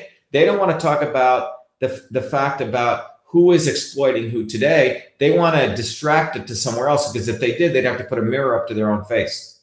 Oh, 100%. And the next one here is immigration. I know you're an immigrant, so this one I'm pretty sure you'd be able to answer from your personal knowledge of your experience and also just what you know, because you're a very intelligent person. Donald Trump, I think when he was running, he said he wants to cut legal immigration from about 1 million per year to about 500,000. And he also wants to build the wall on the southern border. How do you feel about reducing legal immigration and also the border wall? Yeah, there's if anyone listening, there's a two parts on immigration, right? Allowing immigrants into America, if we think that's a way to help people, first of all, that's not true. Okay, you don't help. You have close to 7.5 billion people in the world. Okay, I think we allow in 1 million people. 1 million divided by 7.2 billion. What is that? That's 0.000. I mean, it's like a fraction of a percent, right? Yes. We're not really moving the needle on anything by letting people. I would argue, I'm going to have a very interesting position on this. I would argue we're actually hurting the world. Let me tell you why. When John Kennedy, when Sputnik went up, right, the satellite went up, right, the United States freaked out. They said, oh my God, we're behind in math and science. We need to let more technical people in. That's when a lot of Indians were allowed to come from India here, right? Now, if you think about India, India is a very poor country, and it takes a lot to create an educated person there, right? Someone who knows science and engineering and math. Well, in some ways, when we opened the floodgates and we allowed people from India to immigrate here, we actually took some of the best people. As a brain drain. Right. Was that a good thing? And what we did was, so you had people like my parents come here. Obviously, it was a great benefit to me. But in retrospect, the issue is, was it such a good thing for India? Wouldn't it have been better if my parents were not allowed to come? Suppose they stayed in India. They would have probably helped India. And maybe they would have overthrown their own dictators and oppressors in India. You see? Because when you take away the best people, who do you have left in those countries? And you're not making that much of a dent. And you could also argue that what you're actually doing, is you're actually not forcing this country to build its own infrastructure, right? So you're doing a temporary gap. Okay, let's let in some of those people who are technically doctors and engineers because we didn't bother to produce enough here, right? And you never fix the gap here. So my view is, I don't think reducing legal immigration is a bad thing. Because why don't those people who are the best minds stay in Iraq or Iran or India, et cetera, right? Because maybe by those good people staying there, they will get aggravated enough that they'll have good revolutions in those countries, Because look at India, for 70 years, we had a bunch of idiots running the place, right? And all the 2 million of the top cream of the crop came here from India. So who was left there was not the same caliber of people to fight there. So there's an argument to be made. It's almost like you're doing this brain drain. and you're removing the good revolutionaries and the good fighters. Look, America got the founders of this country were pretty amazing people, right? That's right. Without them, you wouldn't have what you have today. Now, concerning security of the border, look, my dad came here first. We had to wait a year in line. We were separated from my father, and then we came. It was considered an honor to come to this country. But more broadly, if you look, everything in nature has borders, everything. So I believe in engineering. I believe nature is the ultimate engineer. Everything has borders. When a baby grows in the placenta, the placenta is a border, it protects the baby, right? Right. Every human cell has a cell membrane around it. The cell membrane is deciding what goes in and what goes out, right? It's not like a free open borders. You would have nothing. So nature knows a tree has bark around it, right? We have skin. Everything has borders around it, and everything modulates what goes in and out. So anyone who thinks I would argue that we should actually build what I call like a shield of peace around. If we could use electromagnetism, I think we should stay the hell out of other countries. Yes. I think we should let them do whatever let them go kill themselves if they want, right? I think we should get our act together. I think we should build the infrastructure of this country. I think that's the first thing. The infrastructure is crumbling all over the United States, physical infrastructure. 8 of the 10 states in the United States along the East Coast have the worst infrastructures. I tweeted this out a few days ago. So you're looking at a situation where we're lagging in science, we're lagging in engineering. China is explosively growing, and we're worried about going and fighting other people's ridiculous wars. It's not to be isolationist, but it's to say, hey, let's get order together. In India, for example, this guy Modi, who's sort of like the Trump of India, he's the first nationalist India's had in a long time. And that's a good thing. And I think getting oneself in order, like your physical self, like you would do individually, getting a nation together, protecting your borders it's basic security, man. And, look, I used to live in Hollywood, right, for many years. And all of those celebrities who talk about open borders, they have very nice fences, very nice borders, all sorts of security systems around their homes. So, you preach one thing and you practice another thing. The reality is you need strong borders. You need to enforce the basic immigration policy. But more importantly, you should really reconsider, why are we even letting in people into this country? Does it actually help us? It probably does help us, but we may be destabilizing other countries, and long term we're actually hurting stability globally. Oh, that's right. Absolutely. Very, very well answered. I think the same way because, especially at the southern border, a lot of the drugs, a lot of the violence, the cartels, they pretty much feed on the fact they're able to get in here freely.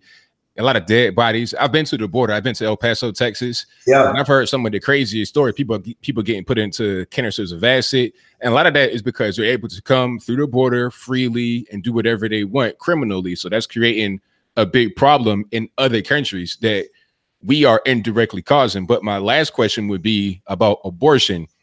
How do you feel about it? I'm seeing stuff in Virginia. I think in New York State as well. They're talking about full-term 40-week abortions. Yeah. And then for any reason, just for, mental distress. How do you feel about that? I think it's ridiculous. Look, I'm a biologist also, right? Anyone, forget even the religious aspect of this. Within 2 to 3 days of conception, the epithelial forms around, this growing baby. It's a separate creature. So it's a separate being. It's a separate human being by that point. Anyone who says that it's only one being is out of their mind. There's 2 beings here, period. It's a biological fact. What you're talking about is essentially murder in my view. Correct. After the baby comes out, I can't believe this is allowed. It just blows my mind, so I'm completely against it. Oh, absolutely. Well, thank you for coming. This has been a great interview. A lot of great topics discussed. Before we go, I just want to get everybody up to date with you about who you are, what you got going on. We have Dr. Shiva here, and his book that he has coming out soon is called The Climate of Science. A link for that will be in the description box below. You can check it out right now, pre-order that. do that right now. And what do you have coming up? Do you have any event schedule? Any public speaking? Yes. So what I do is every 2 weeks, as a public service, I teach systems thinking.